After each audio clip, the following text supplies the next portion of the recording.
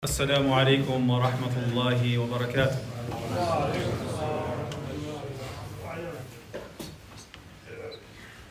الله أكبر الله أكبر الله أكبر الله أكبر أشهد أن لا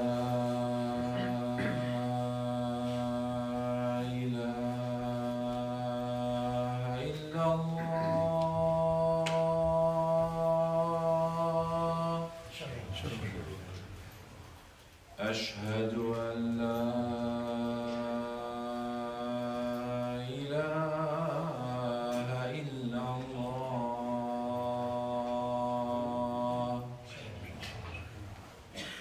أشهد أن محمدًا رسول الله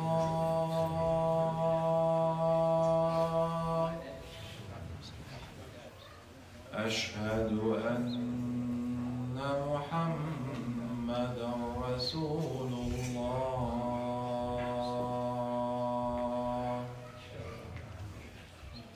حي على الصلاة حي على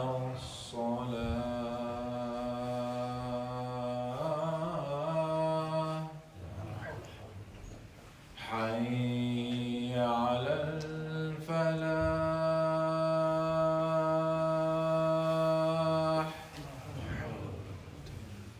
حي على الفلاح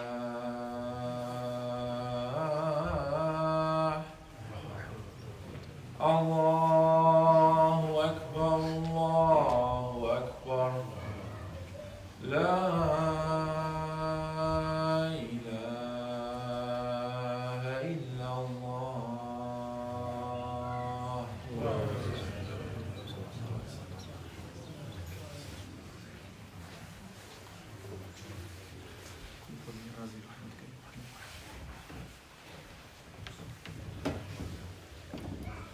إن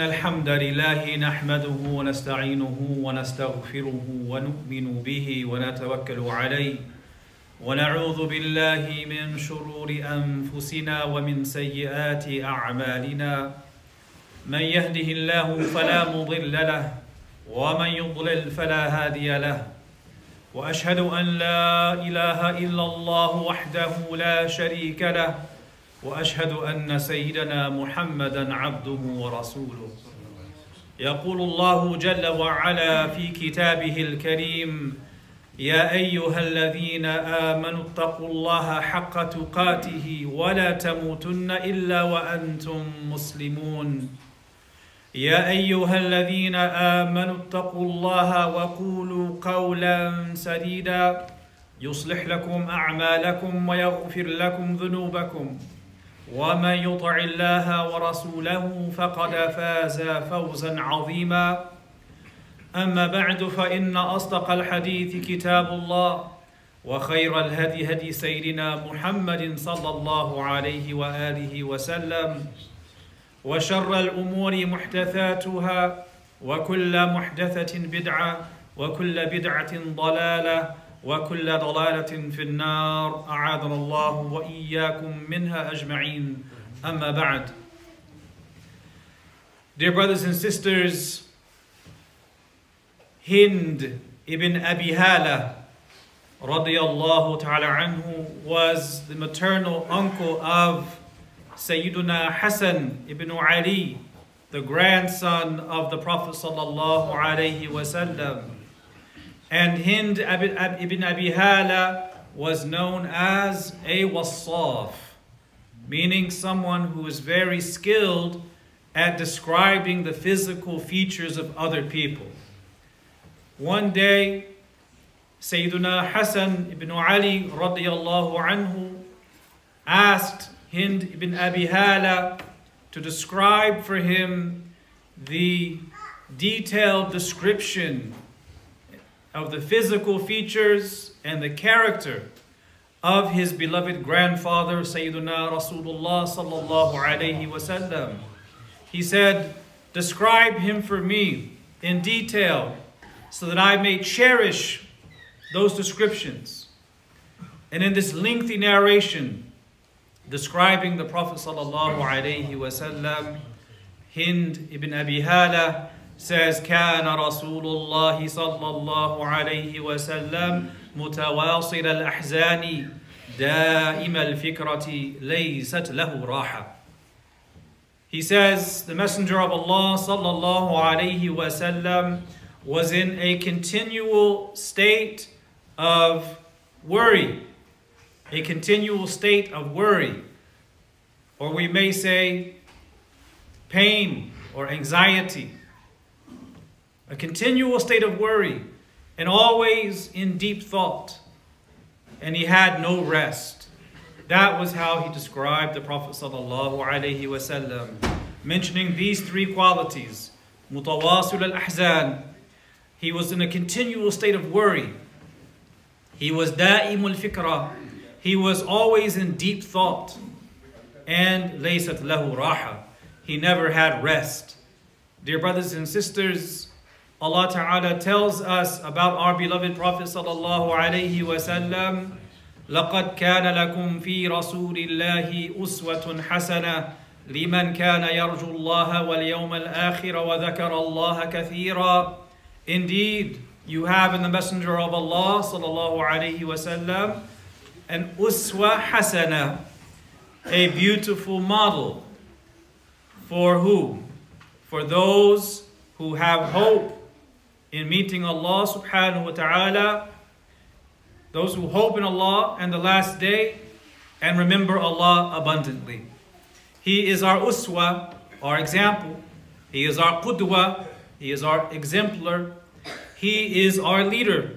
And we're fond of saying that Rasulullah sallallahu alayhi wa sallam is our leader, our example, our exemplar, our model.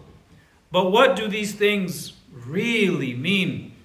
And how are they translated into our daily life? What do these things demand of us? If we make a claim, that claim will be tested. Anyone who makes a claim will find that claim tested. Any claim we make needs a dalil. What is the proof? What is the evidence of the truthfulness of our claim? That is what we have to explore, dear brothers and sisters.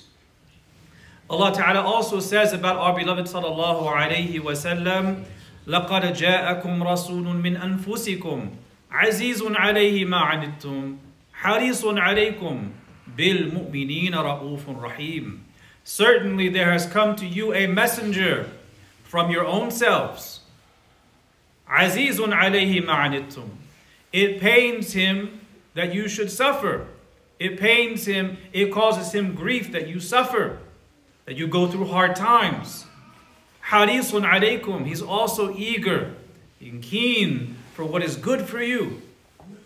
Bil mu'minin ra'ufun rahim. And towards the believers, he is full of compassion and mercy. Dear brothers and sisters, the Prophet sallallahu alaihi wasallam is relatable while also being the best of creation, whom none can rival in his character, in his worship, and in his goodness. But unfortunately, dear brothers and sisters, some people try to make the Prophet ﷺ more relatable to us by bringing him down to our level, as if they're trying to make him more human, when he is fully human, and he is the best human and the model human. They try to bring him down, thinking that that will make him more relatable. But that does a disservice to the great rank of Rasulullah sallallahu alaihi wasallam.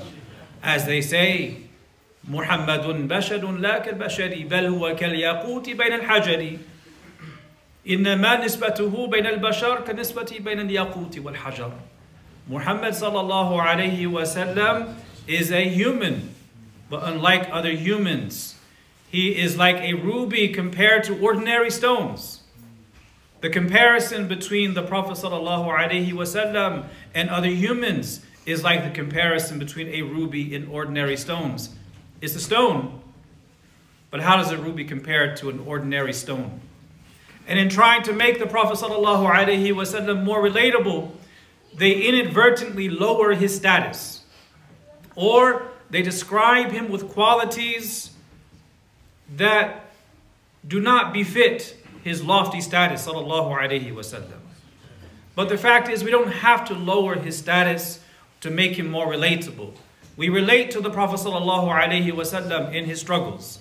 We relate to him when we read about his pains, his grief upon losing his children, losing his sons and his daughters, losing his companions. We relate to him when we see his pain and worries for his companions, his worries for the ummah, his worry for you and me. We relate to him when we read about the pain he had when he was rejected by his people. But there is an adab that we have to uphold when speaking about him. In the hadith of Hind ibn Abi Hala, he says that the Prophet ﷺ was mutawasil al-ahzan. He was in a continual state of worry.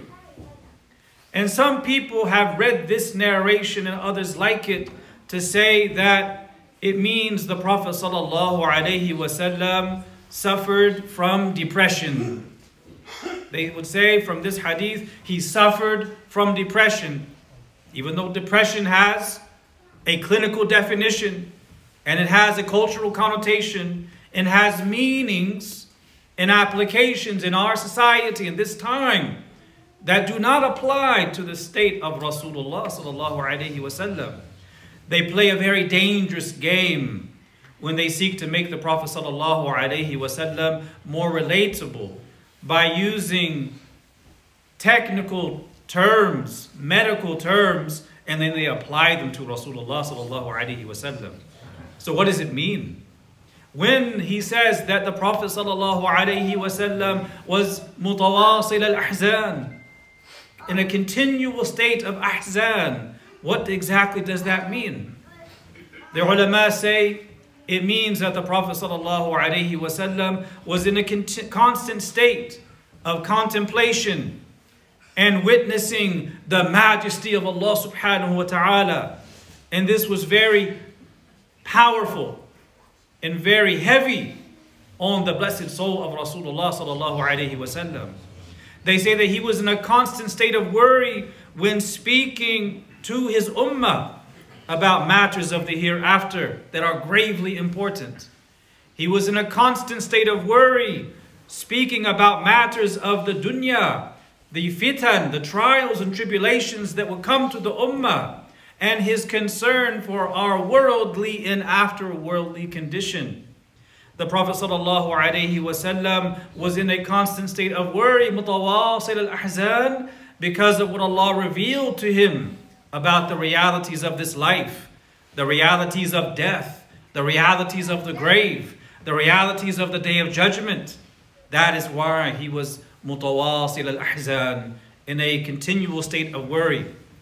What would our state be, dear brothers and sisters, if we perceived completely the realities of this life and the realities of the grave and the hereafter? What would our state be if Allah removed the veils and we were able to see what people will suffer in the grave, or what they will endure on the Day of Judgment, or what they will endure in the fires of hell? Wal-'iyadhu billah.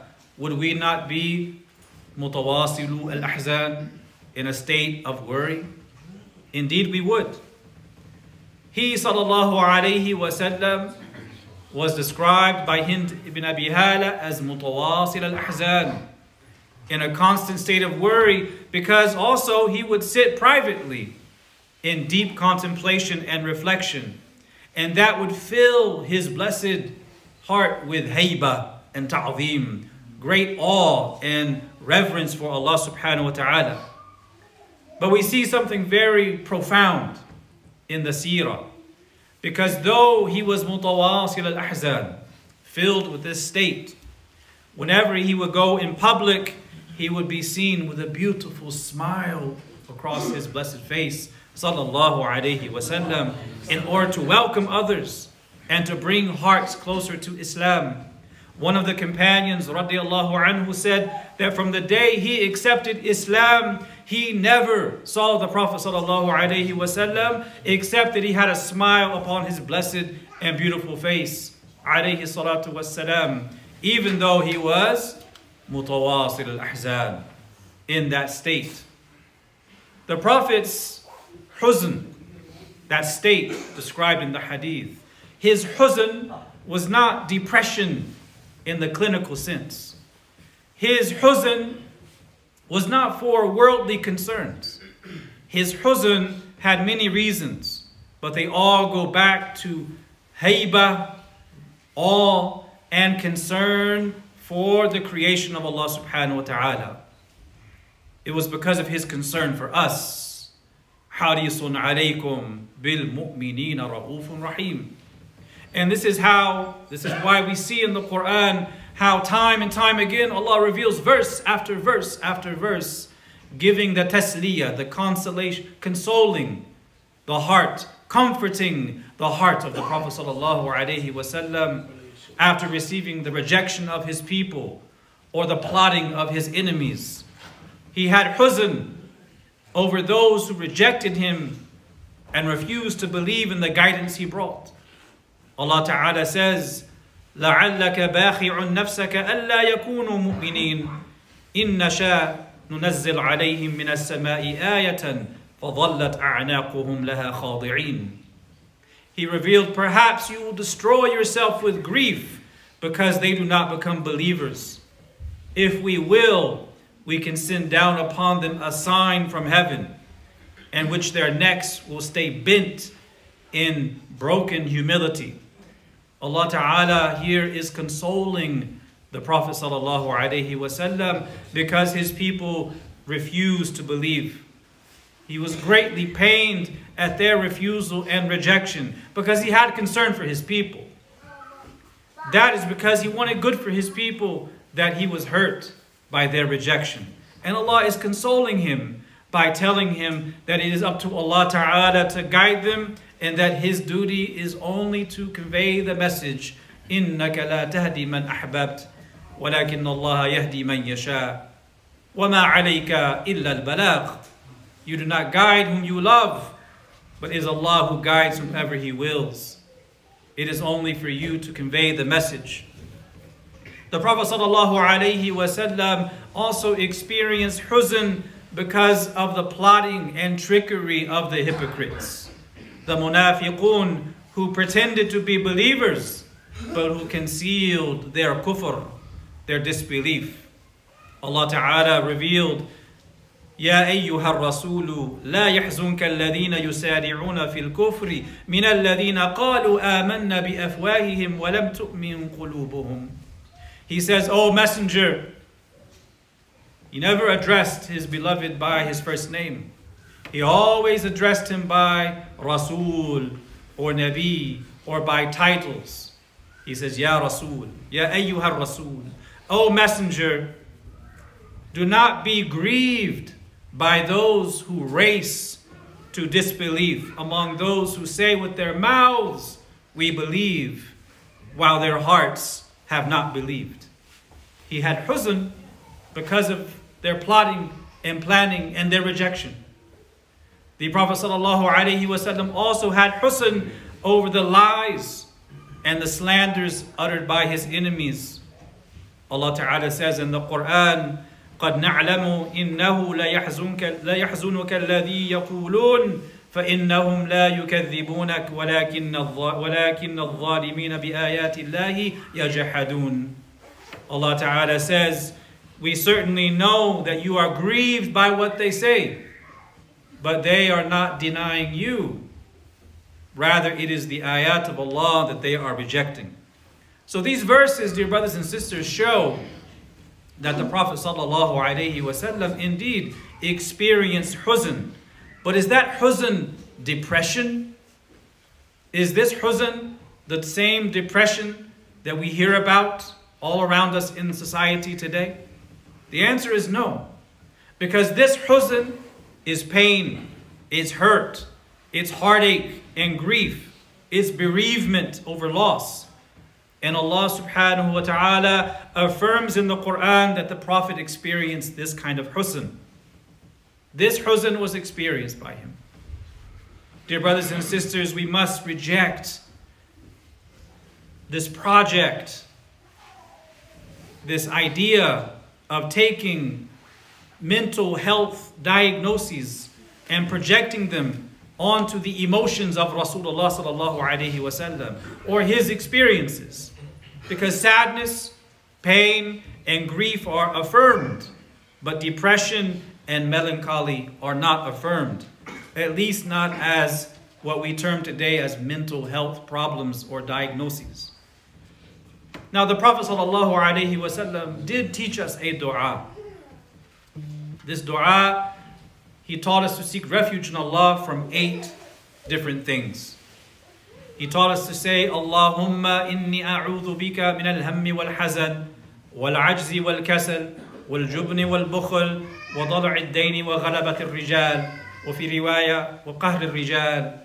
He taught us to say, Oh Allah, by all your names, I seek refuge in you from anxiety and hazan, from incapacity and laziness, from cowardice and miserliness, and from the overburdening of debt and the overpowering of men.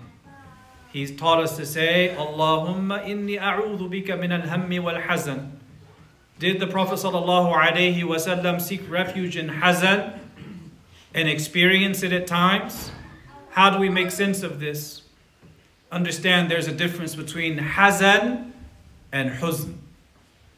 Allah Ta'ala affirms huzn for the Prophet ﷺ, but He does not affirm hazan.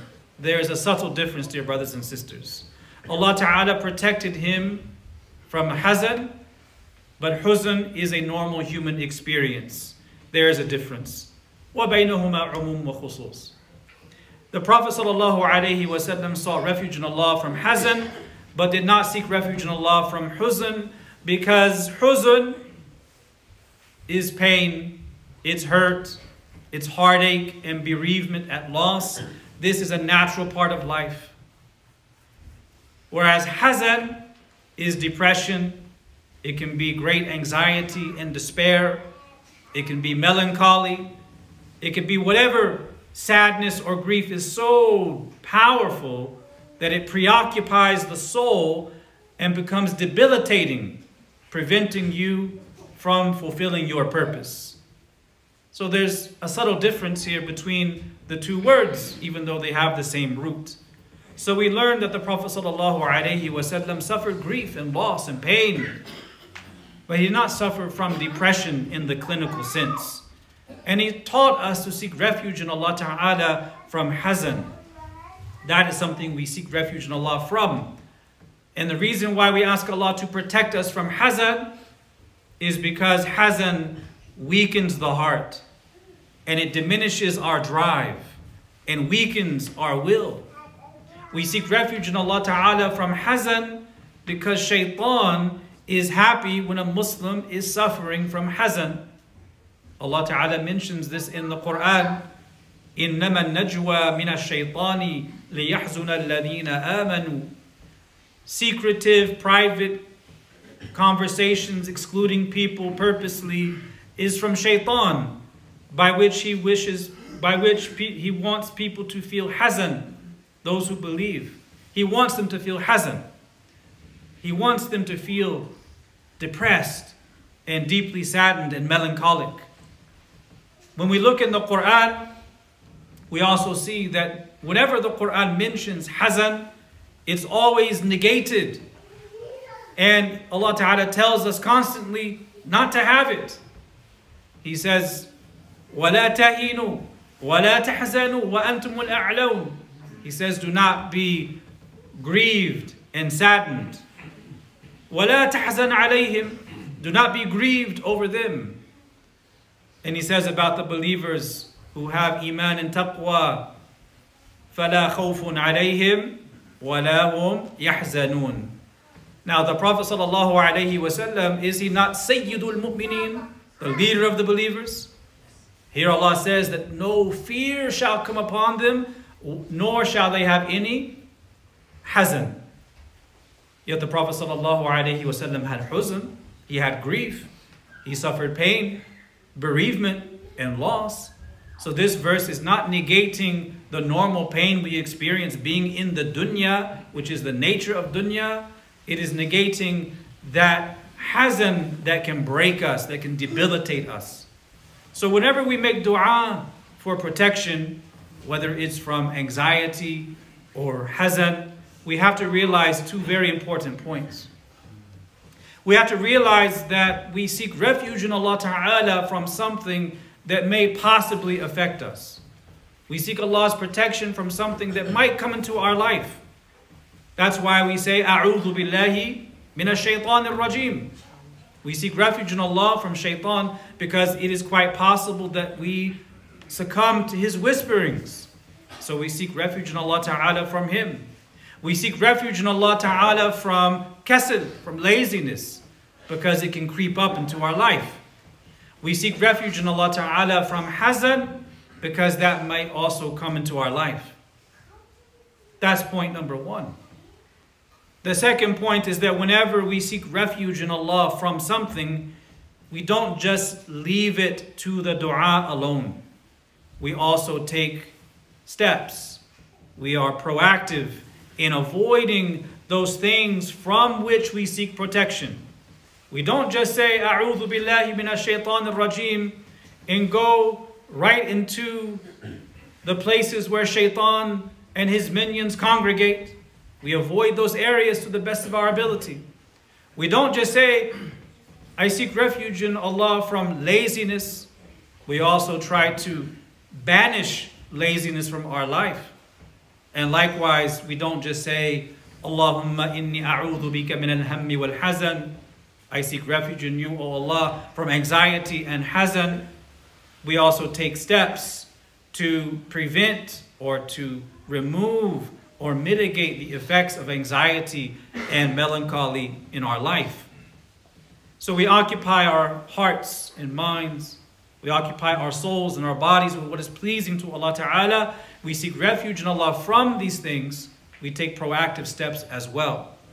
We ask Allah Subhanahu wa Ta'ala to give us a correct understanding of the maqam, the station of Rasulullah Sallallahu Alaihi Wasallam, and to remove from us all ham and hazan, and to give us a proper understanding of the station of Rasulullah Sallallahu Alaihi Wasallam. And may He heal all of us from what ails us, and heal all of us who are going through any form of grief, pain, sadness, or depression. Ameen. Walhamdulillahi Rabbil Alameen.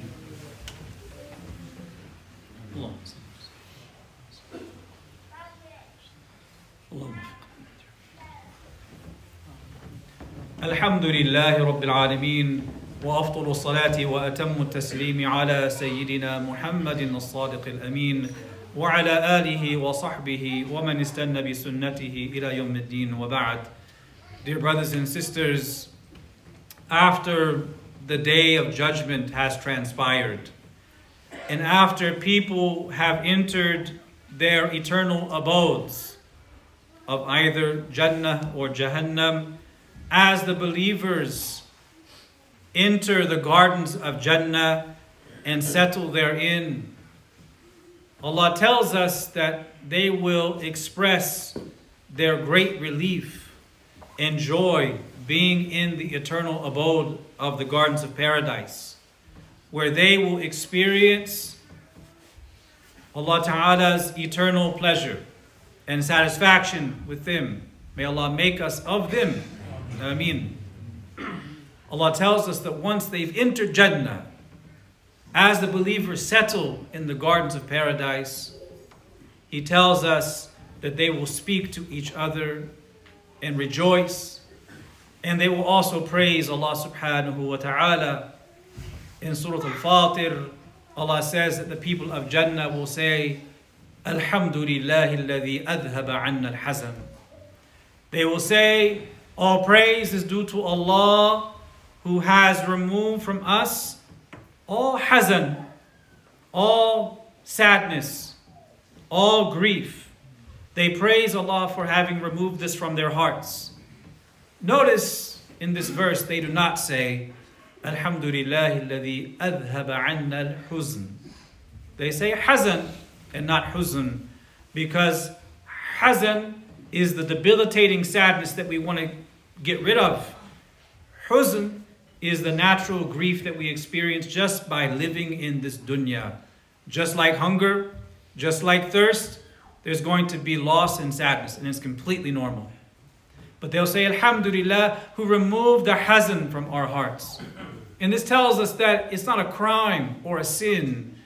It doesn't make you a bad Muslim to be depressed, to be filled with grief or melancholy, because the believers in Jannah will thank Allah for having removed it from their hearts, which means that when they were in this world, they experienced a lot of that. And some of the early Imams, they considered that kind of emotional grief and sadness a possible virtue, insofar as the person is tested with it and they're patient and they turn to Allah subhanahu wa ta'ala. One of the great early Imams, Imam Abu Uthman al-Hiri, who died 298 after Hijrah, he says, Al-hazan bi kulli wajhin fadilatun wa ziyadatun lil mu'mini ma lam yakun bisababi ma'asiyah. He says that this form of sadness, whatever form it takes in a person's life, is a virtue and an increase for a believer as long as it's not due to an act of disobedience. As long as it's not due to their own sinful lifestyles. What does this mean, dear brothers and sisters? It means that as long as our sadness is not because of our sinfulness, it can be a means of us drawing nearer to Allah subhanahu wa ta'ala, provided we're patient and provided we stay within the bounds of Allah's guidance. But if that pain comes as a result of our ma'asiyah, disobeying Allah ta'ala, then it is a form of punishment as well as possible rahmah, mercy, meant to wake us up and to drive us to tawbah. It's a great mercy as well as a punishment. Because Allah ta'ala, after we sin, may bring into our hearts a state of wahsha, this feeling of isolation and distance, remoteness from Allah ta'ala. And that state is painful. We don't like it. And so that feeling, we want to get rid of it. And it drives us to seek uns, the opposite. And we get that intimacy and that closeness through tawbah, through returning to Allah ta'ala. Dear brothers and sisters, when we speak about sadness and depression and mental health today, we understand that these terms are wrought with controversy because there are many cultural and social assumptions and different meanings assigned to these terms. Mental health discourse in the West is laden with assumptions, and it comes from a very particular worldview that doesn't tend to believe in the existence of a soul, that doesn't believe that there's actually a thing called sin, and from a worldview that doesn't believe in unseen realities. That is the worldview that shapes a lot of the mental health discourse in society today. So it's very dangerous to take that discourse and superimpose it over the life of the Prophet ﷺ and the companions and search for equivalent terms and realities where they fit and match together perfectly. It's a very dangerous game. But as Muslims, we understand that there is a virtue in seeking to preserve our health, our physical health and our mental health, because that is one of the objectives of the Sharia, to preserve the religion, to preserve life, to preserve the intellect and wealth and one's family, calls for having good health. It calls for being strong. And debilitating diseases and illnesses physical or mental, can be an obstacle to preserving these things.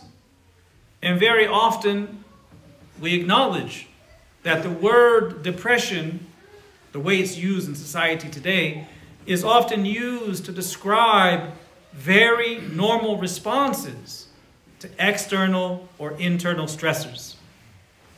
This means that mental health is not just in your head. There's a reality to it. And mental health struggles are intertwined with our bodies, our minds, and our souls. So as Muslims, we should understand that any true diagnosis of mental health has to take into consideration the state of the body, the state of the mind, and the state of the ruh, the state of the soul. Any diagnosis that doesn't even believe in a ruh is going to be short-sighted. It's not going to give us the full picture of what's going on in our life if we're struggling.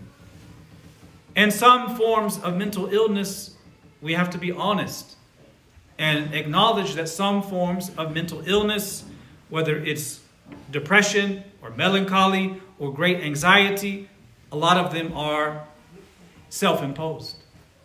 Oftentimes, depression is a self-imposed problem, meaning it wasn't something that fell out of the sky. It wasn't a disease that we caught from someone sneezing. It is the result of certain lifestyle choices. And the solution, the medicine, is adjusting our lifestyle so that those feelings can possibly go away. Dear brothers and sisters, we recognize that we can get sad, we can get depressed, we can even suffer melancholy. And those things in themselves are not sins. We don't blame people for them, but we also have to be honest. Imam Ibn Qayyim, he mentions in his Madarij al-Sadiqeen that hazan, what we can call depression here, hazan weakens a person and serves no good purpose. What will benefit him, he says, is to get back on the path, to keep going, to push himself on. He says the depressed person is like one who is separated from his travel companions, sitting on the side of the road all sad and depressed and feeling sorry for himself being separated from his companions. He says he's sitting on the side of the road, and sitting on the side of the road doesn't help him at all. He says if he knows the road and he has to get up, he will encourage himself, force himself to get up and get back on the road. And we can add to the words of Ibn Qayyim here and say that if we know someone is depressed and sitting on the side of the road, oftentimes the person sitting on the side of the road of depression knows the solution is to get up and keep going, but they're lacking that energy, that himmah to even get up in the first place. So if we recognize that in someone else, we know they're not necessarily going to get up right now. What do we have to do? If we recognize it, we have to go to the side of the road, extend our hand, and try to help them get back up. So we ask Allah subhanahu wa ta'ala to give us healing in our bodies, in our minds, in our souls, to heal us from all sicknesses, spiritual, mental, physical, the inward sicknesses and the outward sicknesses. And we ask Allah Ta'ala, Ash-Shafi, the healer, to give us strength and vitality in body, mind, and soul. And to have the correct framing of these things that we may struggle with in our life, and to see the true model, the true example in Rasulullah sallallahu alayhi wa sallam, who was mutawasil al-ahzan, da'im al-fikra, the one who was constantly in a state of worry and deep concern and pain over his people and what they were going through. ربنا آتنا في الدنيا حسنة وفي الآخرة حسنة وقنا عذاب النار. اللهم صل على سيدنا محمد عبدك ورسولك النبي الأمي وعلى آله وصحبه وسلم تسليما كثيرا بقدر عظمة ذاتك في كل وقت وحين. سبحان ربك رب العزة عما يصفون وسلام على المرسلين والحمد لله رب العالمين. وقوموا إلى صلاتكم يرحمكم الله.